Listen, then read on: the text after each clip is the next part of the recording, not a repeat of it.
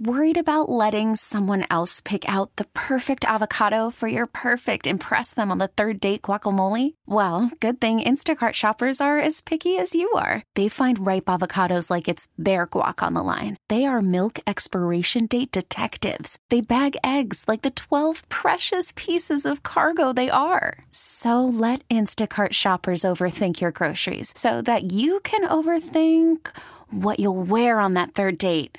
Download the Instacart app to get free delivery on your first 3 orders while supplies last. Minimum $10 per order. Additional terms apply.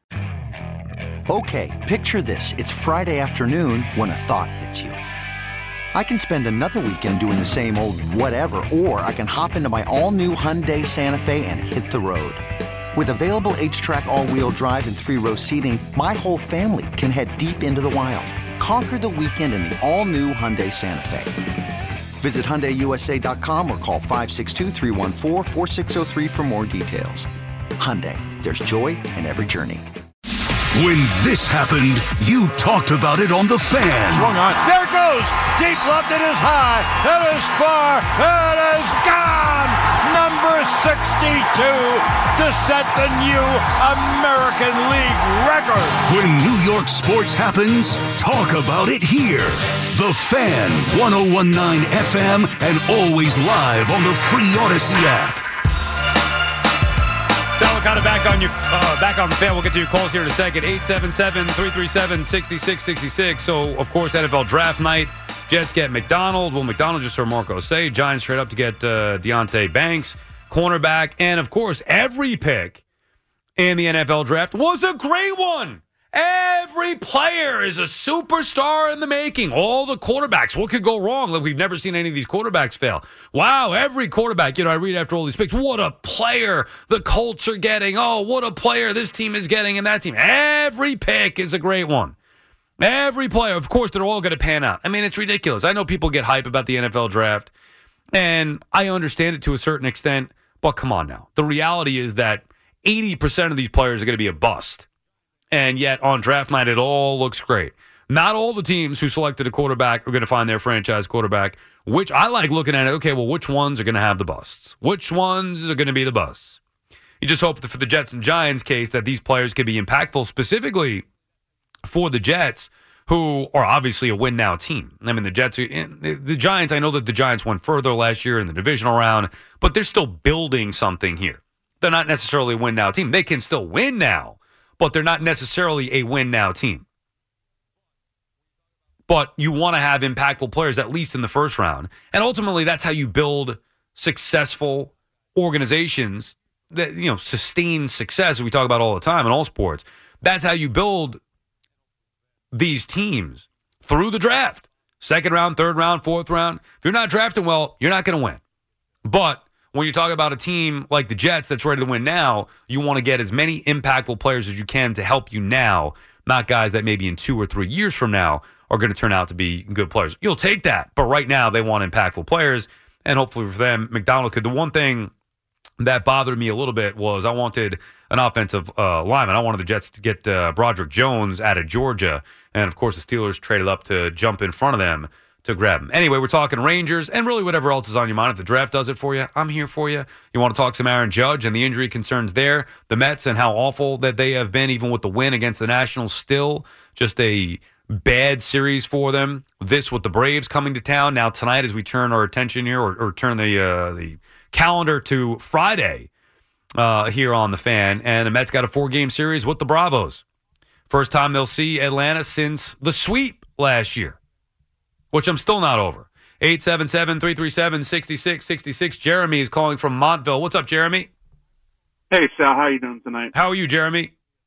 I'm doing well. I'm just here to talk about hockey, and I appreciate you talking about hockey. It's really comforting. So I'm a Devils fan, mostly a hockey fan, though. Just I analyze all the teams, and I love watching all hockey no matter what game it is. But I'm just looking at the Rangers here, and I just don't think that they're really built truly as a Stanley Cup winning team. And I'm not saying that they're not good. I'm not pouncing on them because I'm a Devils fan. I just feel like they are not built as a heavy team like they were last year on the bottom six. And they're not getting the secondary scoring. And I think that's the real key in this series. They're not getting the primary scoring. I mean, they're not getting any scoring. No, and I understand that, but I don't think really in games 3 and 4 that the Devils were necessarily getting all that primary scoring either. I mean, it was 1-goal games. But you talk about Siegenthaler getting that late goal in the third period, or you talk about Hola getting the goals. They're just grinding them out, and they're playing the way that the Rangers are built. The Devils are playing the perfect trap game against them because they're really just limiting their skill, and that's all they really have. They don't have that toughness they didn't have last year. Well, then that's a problem that Drury needs to address. And I don't know if it's a Gallant issue, if it's Drury's issue. If this team was not built well enough to go win a Stanley Cup, then somebody's got to pay the price because enough is enough now. This is supposed to be a Stanley Cup team. This is their time. Absolutely. And so if you look at that Vegas team from 2018, they made it to the Cup final. They were built tough. They were built tough on the bottom six, and they were getting those grinding out goals. That's why they made it through that Western Conference.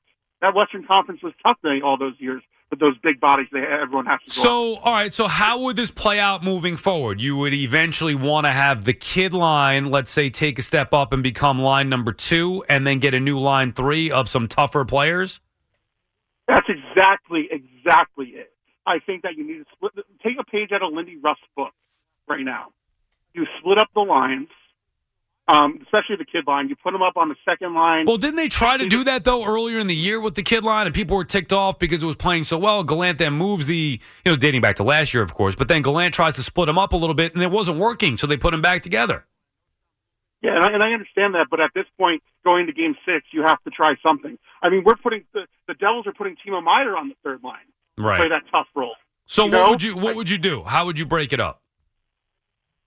I would put Pacquiao probably on the second line. Right. You put Kreider down on the third line. I know it sounds a little bit nuts here, but I think that you just got to get that. What about Panarin? Move Panarin down. Move Panarin down with Trocheck. I mean, that's a possibility here, but I like the idea. I like the idea of moving Kakko up. Here's the other problem: Lafreniere is not that good. I think Kakko's got potential. I don't think Lafreniere is any good. What has he done? He's a 0. He does nothing.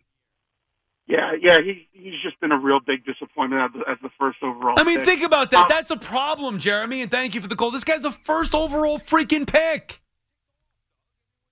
Why is it when the Rangers get the first overall pick, he's a bust? When the Devils get the first overall pick, the guy's a superstar. Lafreniere. Does nothing. He's invisible on the ice. Doug on Long Island. Doug? How we doing, Sal? I'm ticked off, Doug. I mean, it's a terrible game. They should not be down 3-2 in this series. I warned you at 2-0. This team never, ever, ever does anything easy. And when you want to win a Stanley Cup championship, go to 94. The Rangers' first series, a breeze, 4 games. Yes. Done. You need to have a sense of urgency. This team has never, ever, through the Lundqvist years, you saw it. They never had it. You knew if the Rangers won Game 1, they were losing Game 2.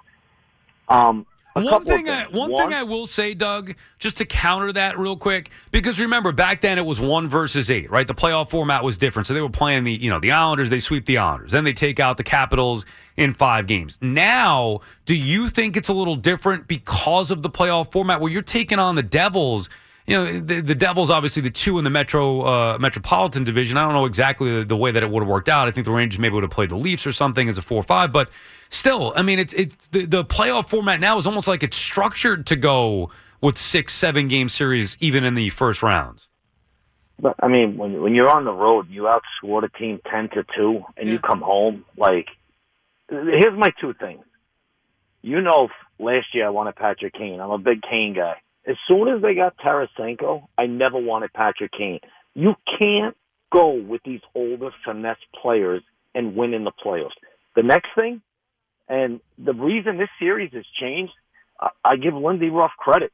The adjustment he made, he has taken Adam Fox out of the game, and Gallant hasn't found a way to counter. Like Adam Fox, the first 2 games, he was like the reason everything was working. And they're not able to get anything since that second game. It's been a totally different game offensively for them. And listen, if they lose the series, I think they're winning Game 6. And, I'll take my chances in Game 7 against a young team. But, you don't want to go 7 in the first round. But if they lose this series, either, go on somebody like you.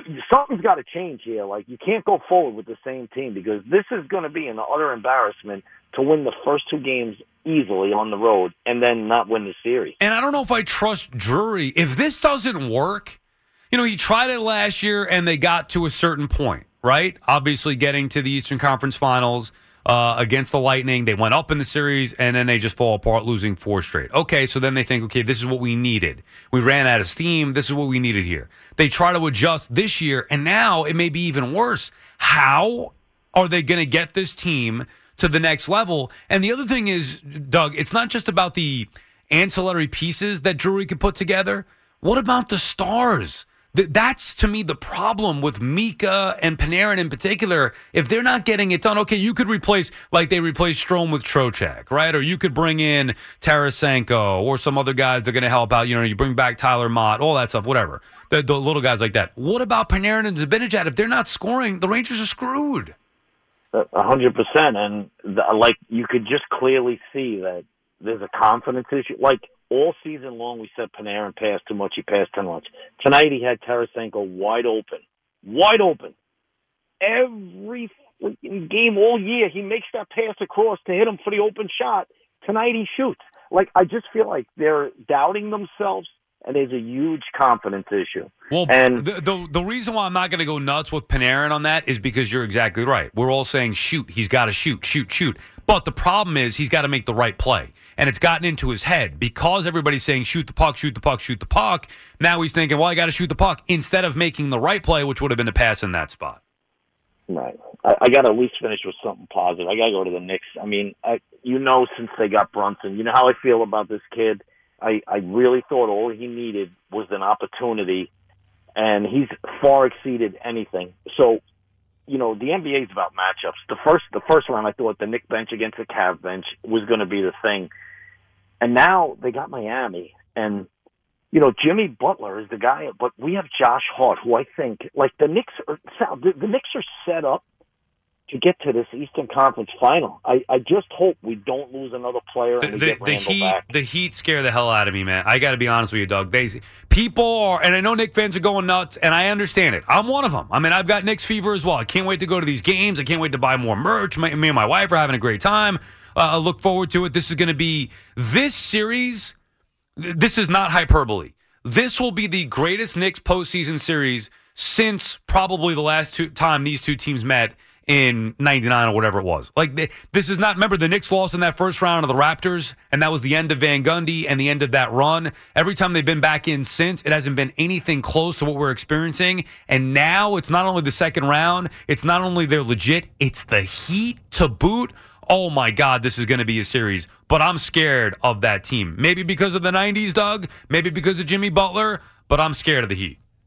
Well, I mean, you could talk about the past, but one thing I will guarantee you, the Bucks are the one team in the NBA the Knicks can't beat.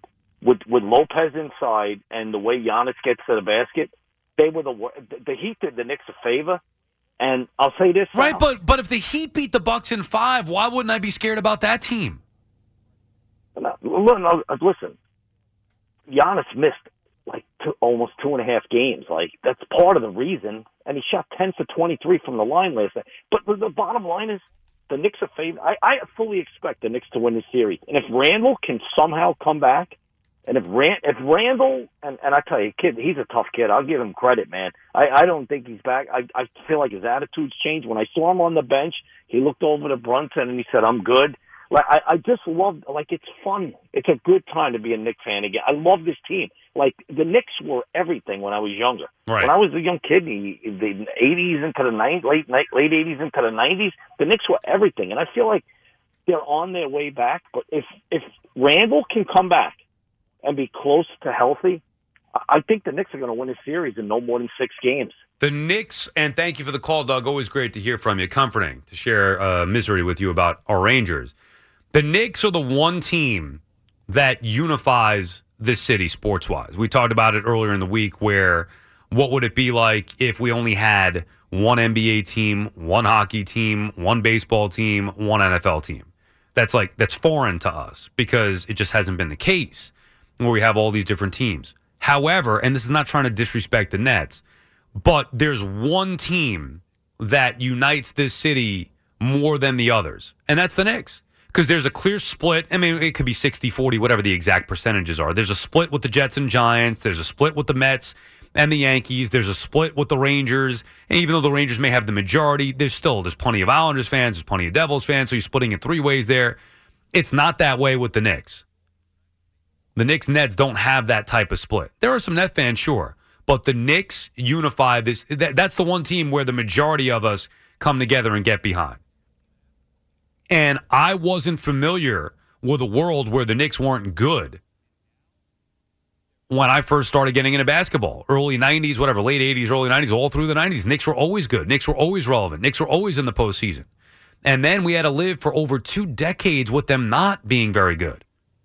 And it was bizarre where they just became an afterthought, a non-factor, a laughingstock. And now they're back.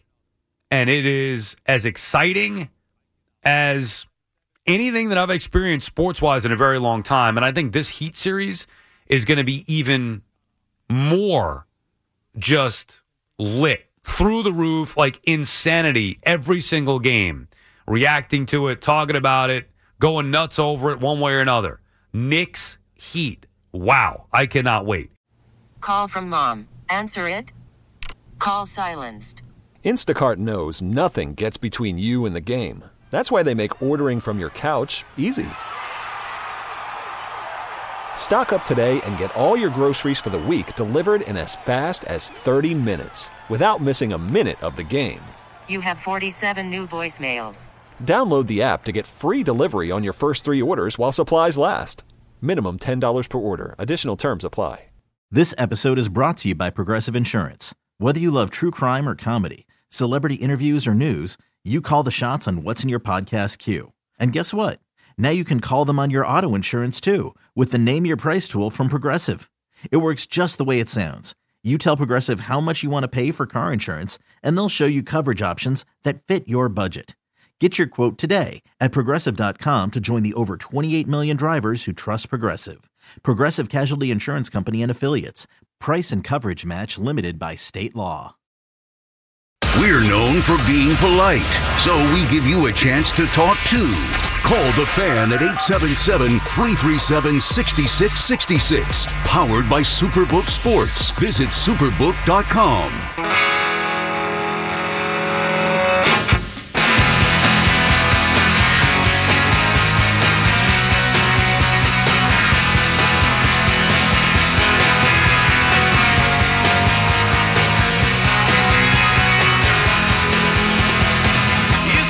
Back on the Fan, 877-337-6666 is the number to call. We'll get to, mention some of the baseball stuff along the way. If you guys want to call and talk about it, that's fine. We're going to 2 a.m. Please, do we have any idea who's on after me? Is Ruscona? Oh, Boyle, Pat Boyle today at 2 o'clock. He'll take you through the overnight. So the Giannis stuff, I know it got a lot of attention yesterday with Giannis after the Bucks went down in 5 to the Heat, this after being a number 1 seed, and Giannis had that whole thing, the exchange with the reporter, which I thought was very, intelligent. It was respectfully done. It wasn't like Giannis flipping out. I wish more athletes would handle themselves the way that Giannis did in that particular spot. However, he's wrong. It was like, My Cousin Vinny, Mr. Gambini, that was thoughtful, whatever, but well thought out, overruled. That's what it was. Yeah, it was great. It was a beautiful speech. Everything you said was great. Problem is, the problem is, you failed. There's no way to slice it. No other way to put it. You failed. That is an epic failure. I wish I could follow up. I wish I asked that question was in there, and after all that he was going on. No, Giannis, here's the thing. You're a number 1 seed. You failed. Like in life, you're doing great. Sure. In this series, you failed. You missing free throws, failure. Your coach, failure. Your season, failure. You can't be a number 1 seed and lose to a number 8 seed in 5 games, no less. Not to mention that you choked away in game 5. He had a nice lead late. So it is a failure. I mean, he's a great guy, superstar, intelligent athlete. No question about it. And I love what he said. But come on now. Giannis is clearly looking for a participation trophy. I mean, I think that's what we're getting at here. There is no failure in sports. Everybody wins. Give it up. Give it up for the Bucks. Hey, it's a good year. Give it up for the Bucks. So what? They were a 1 seed and expected to go win the NBA championship. So what? Give it up for them. Hey, you know what? They tried hard. You get an A for effort. 5 games to Milwaukee to Miami. You know what? You still, what a heck of a year you had. I mean, now you got NBA players wanting a participation trophy. Imagine Patrick Ewing ever saying something like that, where every single one of his seasons was basically called a failure because he never won a championship. This is one of the great players of all time, of course, and one of the great players in this city, a New York sports god, dare I say, Patrick Ewing. Now, obviously, looking back, his career was a great success, and there were a lot of seasons that I do think should be looked at as successful, even though they ended short of the ultimate goal. But a 1 versus an 8 seed going down like that? Come on, dude. That's not the time for that speech. Let's say the Bucks lost in the second or third round in 6 or 7 games. You know, ultimately their goal is to win the championship. Let's say they fell short of the championship. Let's say they lost to the Sixers in the Eastern Conference Final. Let's say they lost to the Knicks in the second round. I know, I guess if they lost to the Knicks in the second round, that would be deemed a failure. But let's say they lost to whatever. They didn't win the championship, but lost in the third round. Still a failure, but I can understand where Giannis would be saying, would you be calling this a failure? Come on, what is there if we don't win the championship? No, I can understand that. You can't say it after getting dumped by an 8 seed in that fashion.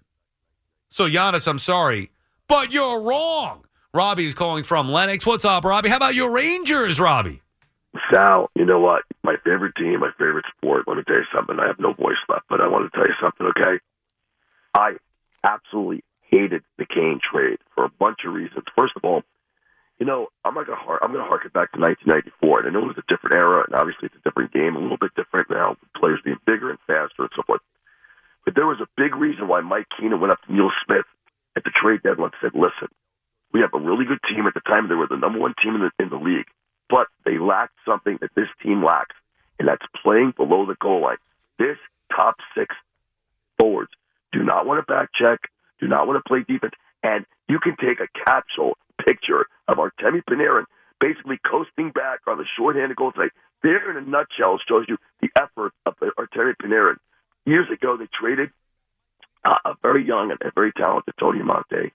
They traded away Mike Gardner, Hall of Famer. Why? For Glenn Anderson, a guy who plays below the goal line. Stefan Matteau, Brian Unit, guys who play below the goal line. I love all those guys.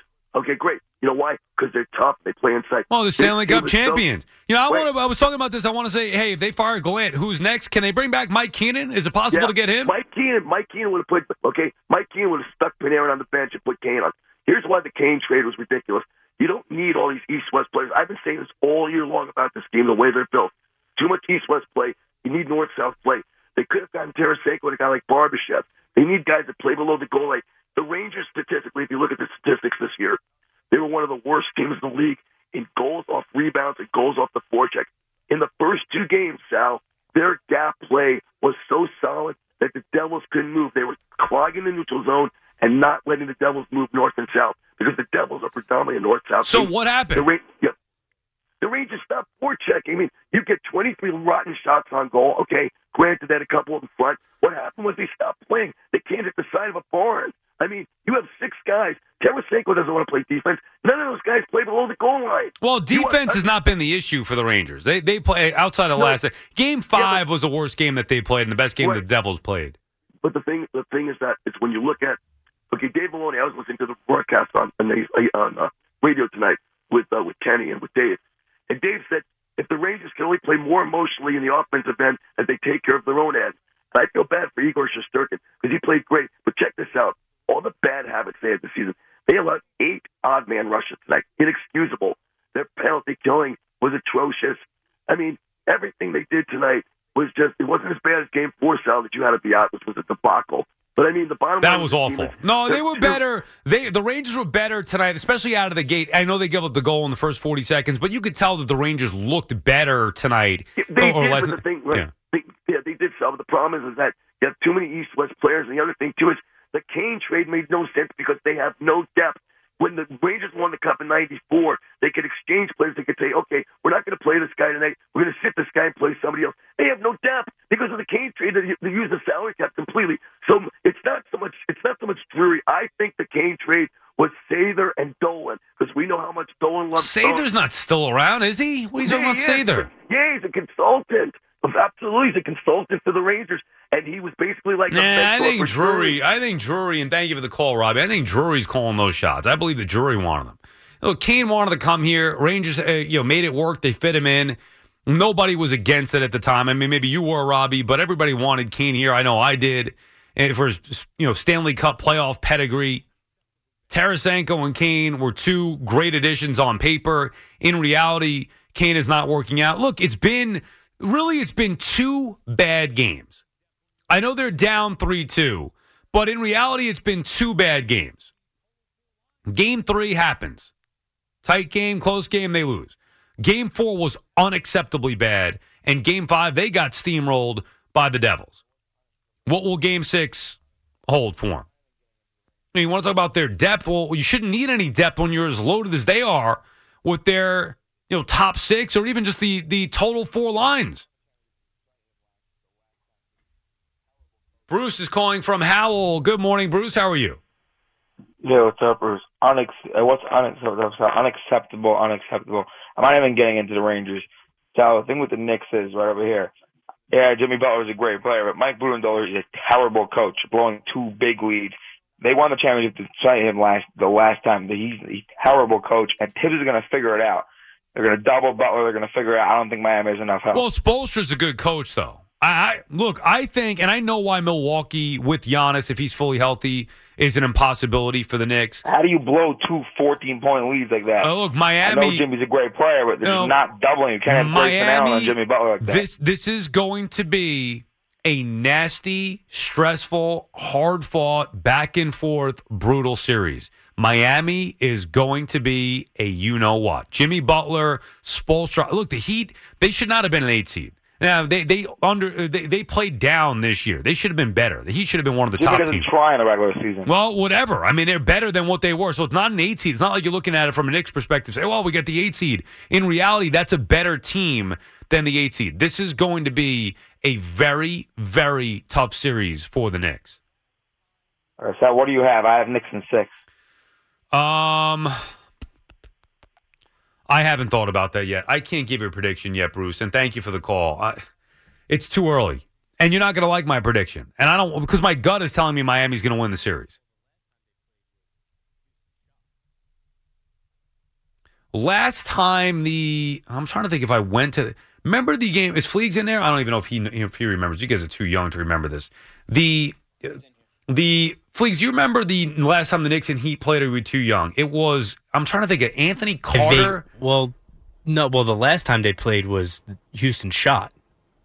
No, the last time they played was against LeBron. Oh, no, you're right. They played the Amari Stoudemire. I'm talking about the 90s. Right. Yeah. No, that one, I don't even know if I count that one. That was when Amari punched the fire hydrant or whatever. Right, on the way out. On the way out. I blocked that one out of my memory. And me the too. Last time they won a series was Houston's shot in 99. I don't even really count those mellow years. Look, I know that they do count. But in my mind, I never thought that the Knicks were legit. But anyway, I was trying to reference it. This had to be the 99. I can go back and check the Knicks reference here. It might have been the 99 postseason. But they played the Heat, and I went to the game, and it was Anthony Carter, I want to say, hit like a last-second shot to beat the Knicks, and I was just devastated. And I forget why the hell I even brought that up. But anyway, just because the Knicks Heat have always been a nasty rivalry, dating back, of course, the Van Gundy grabbing on Alonzo's leg and all, which is I think the game 1 this Sunday is the 20th anniversary of that. I hope it's only, maybe the 20th anniversary of that. No, it couldn't be, because could it be 30 years? No, right? Where the hell are we here? I saw some anniversary of it. Somebody tweeted it out. I should have wrote that down earlier today. Anyway, the Knicks Heat have had, growing up in the 90s, that was one of the nasty rivalries. Okay, thank you. So 1998, Alex, that was the Jeff Van Gundy. Which year was this now? Yeah, that was 98. So it's the 25th anniversary. Thank you. That's what it was. So 25th anniversary of the Van Gundy grabbing on Alonzo's leg. And I'm still trying to think of what series that was. Lost in the conference final. I got to go look that up. That I went to. Maybe it was 2000, the 99-2000 season when the Knicks lost in the conference finals. But I remember Anthony Carter. I think it was Anthony Carter for the Heat hitting a back-breaking layup and just being devastated at the Garden going to those games. These games are going to be insane. I think that was 2000. Looking it up online, right? Carter, right. So that was and it was Anthony Carter who hit that game winner. It was definitely Anthony Carter. Does it have which game that was? Was it game 5? Game 3. Oh, game 3. So game 3 and 4, the Knicks must have had. They were games 3 and 4 were at home, so the Heat had home court because obviously I was at the game, so it was at home. Right, and the Knicks ended up bouncing back, winning Game 4, and this was the year they won that series and lost to the Pacers in the conference finals. So it was not the same year as Houston. Okay, good. Right, Houston was the year before when they won. No, 2 years before when they went to the finals. No, you're right. Houston was the year before, 1999. This is the Carter was the 2000 playoffs. 2000. Right. 99-2000 was the Anthony Carter. Okay, and then they lost in the second round. The year before that, obviously, they went to the finals. That was the Houston. That Allen Houston Game 5. That might have been the most. Now, remember, as a fan, I've witnessed the team that I root for go to a Super Bowl, never win one, but go to a Super Bowl, which is great. And I've seen teams that I root for go to the World Series. The Mets have done that a couple of times. The Rangers won a Stanley Cup in '94. That Game 5 of that series against Miami, that whole series, was maybe as intense and emotional as a series as I've ever gotten into or experienced as a sports fan. I think you're so right about that because when that series happened, the Allen Houston one, I was 7 years old. So right. I don't remember a ton from that whole era, especially of the Knicks. I remember moments from their run to the finals, but I remember like a 2-minute period so vividly from that day that Allen Houston hit that shot, and in that 2 minutes is when I remember the couple seconds leading up to it. I remember him hitting the shot, and I remember the couple seconds after it. Everything else before and after is a blank, but I know exactly where I was. I know who I was with. I know the TV I was watching on. I know where it was. I know whose house I was at. I remember everything from that moment. Gives me goosebumps hearing you say that. And the reason why I say that is because I remember how I felt. I remember where I was. I remember the emotions of that moment, being sick to my stomach with what was about to happen here. Now, go back a little bit to the year before where you had the fight. So this was a build-up, and I forget the exact years, but I believe they played him the year before as well, in 97, 98. They did. They probably played him 96, 97 as well, right? How many years in a row did they play? Yeah, they played 4 years in a row. Right. So this was year 3, and the fight was year 2. Okay, so this was the 3rd straight year that they're playing him. Well, the Van Gundy fight was it, because the P.J. Brown, Charlie Ward thing was the first year. Van Gundy and Mourning was year 2. This was year 3. And Allen Houston, Game 5 was year 3. So you had the fights. This is the 3rd year you're playing them. Back and forth series, a 5th game. And in that moment, it's down to the final freaking seconds. They're playing the final countdown, that song. And, the NBA and NBC, I'm assuming it was an afternoon game. I remember it. And the inbound the ball, Houston hits that shot, and just all the emotion that was built up in the prior 2 years into this 3rd year against the same damn team, to do it in their building in that fashion. I mean, it gives me goosebumps now talking about it.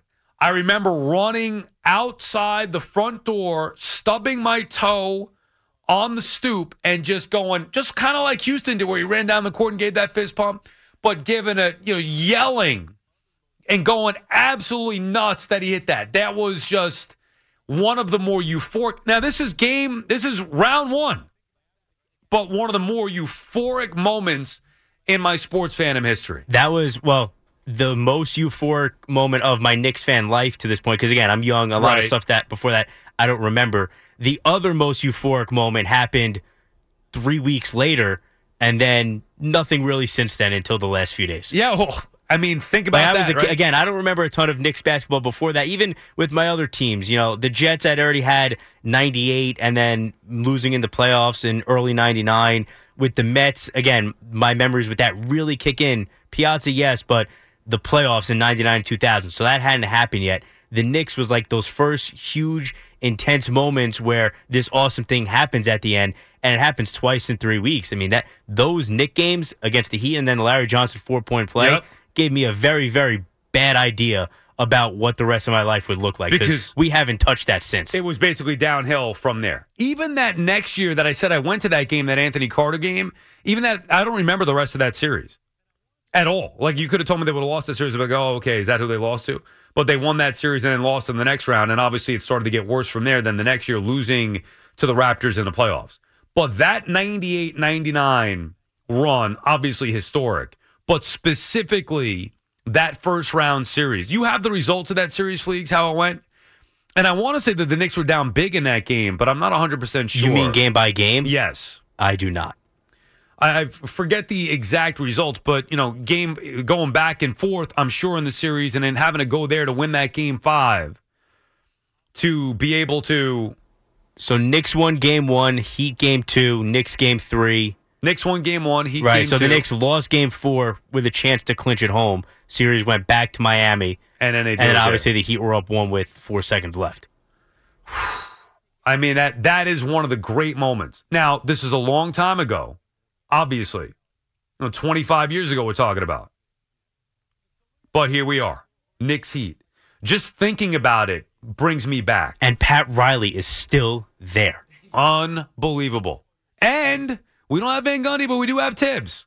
I'm going to take a guess. I don't know the answer. Alex is sitting to my left. You see that. There's a chance Alex wasn't even born yet. How old are you, Alex? I'm 23. Yeah. So look at that. So he wasn't born, or he might have been born like that month, and he hasn't hit 24 yet. We're giving you a history lesson. And I'm a Nets fan, so I'm not really a Knicks. Sorry. Oh, you're a Nets fan? Oh, well, you don't count then. Sorry to tell you that. Although, I guess if you're only 23, I could kind of understand that. Why would you be a Knicks fan? He's born after all this. You actually make sense, because I've always said when I've run into younger Knicks fans, whether it's interns at SNY or whoever, I'm like, well, how are you? You're a Knicks fan? You're how old? 25. I'm like, well, what the hell are you? I mean, how do you become a Knicks fan exactly? Right, Alex is growing up, Jason Kidd, Vince Carter. All right, yeah, Vince Carter was the reason why I became a Nets fan. And the thing is, my dad's a Knicks fan. But they were just like, it was when my dad was a Knicks fan, he took me to games with Eddie Curry and Quentin Richardson. And I was not going to root for that team. I can't say I blame you for and that. Q Rich is one of the better Knicks from that era. Even I checked out. That's how dark, like that. That's how long it's been. The guy who is last night of training tonight, he's running the board for you tonight. He was not born during any of this stuff we're talking about. Which is unbelievable, because I remember it so well. Anyway, the point is, this is going to be one of those type series. I know it's a new or renewed rivalry now, but for those who experienced it, it will never go away. That hatred will always be there. We need a break, or what do you want me to do here? Just take another call, please. Go to the top, and guess we'll do that. Josh is calling from Passaic. What's up, Josh? Good, Keith. I'm good, Sal. What about you? How are you, Josh? Good. I mean, it's good to see the Devils kind of flip that series around. But even as you were saying that, like, the Rangers would take it to 6 or 7, they'd have a hard time getting through the rest of the series. All the other series by the East, they're all going to 6 already. And so what was your point? That even if the Rangers were to go to 6 or 7, it wouldn't affect them as much, because all the other teams, well, the Rangers would have to go through 7, but all the other teams are going through at least 6 games if they were to. No, but also, Josh, as I was saying before, and thank you for the call, as I was saying before, that even if the Rangers win and move on, it's the fact that they didn't show a killer instinct to be able to put a team away when they had them down. They had the Devils down, and they let them off the hook. Even if the Devils got game 3, fine. The killer instincts just said, all right, boys, they got that one. That's fine. It was a tough battle. Let's go put them away in game 4. And they played one of the worst playoff hockey games that I've ever seen. That's what would worry me more than going 6 or 7 games in round 1. 877-337-6666. We'll continue with your calls, whatever it is you want to talk about. Rangers have been a top story. Knicks Heat, of course, getting underway Sunday. Looking forward to that. We could talk about that. The Mets avoid a sweep, although they didn't look very good even in doing so. They avoid the sweep against the Nationals. And the Yankees get a nice win behind Garrett Cole in Texas. But the big story there, Aaron Judge and his health. And there'll be, hopefully later on today, we'll get an update on that. Judge had to leave the game dealing with some hip issues and obviously no tests or anything yet. So we'll have more info on that, you would assume, later on today. But I would expect Aaron Judge might be out of the lineup. Judge said it himself. He's going to miss some time, maybe even just a couple of games here, hopefully, dealing with that hip. 877-337-6666. Sal Licata on the Fan. This episode is brought to you by Progressive Insurance. Whether you love true crime or comedy, celebrity interviews or news, you call the shots on what's in your podcast queue. And guess what? Now you can call them on your auto insurance too with the Name Your Price tool from Progressive. It works just the way it sounds. You tell Progressive how much you want to pay for car insurance, and they'll show you coverage options that fit your budget. Get your quote today at Progressive.com to join the over 28 million drivers who trust Progressive. Progressive Casualty Insurance Company and Affiliates. Price and coverage match limited by state law. You could spend the weekend doing the same old whatever, or you could conquer the weekend in the all-new Hyundai Santa Fe. Visit HyundaiUSA.com for more details. Hyundai, there's joy in every journey.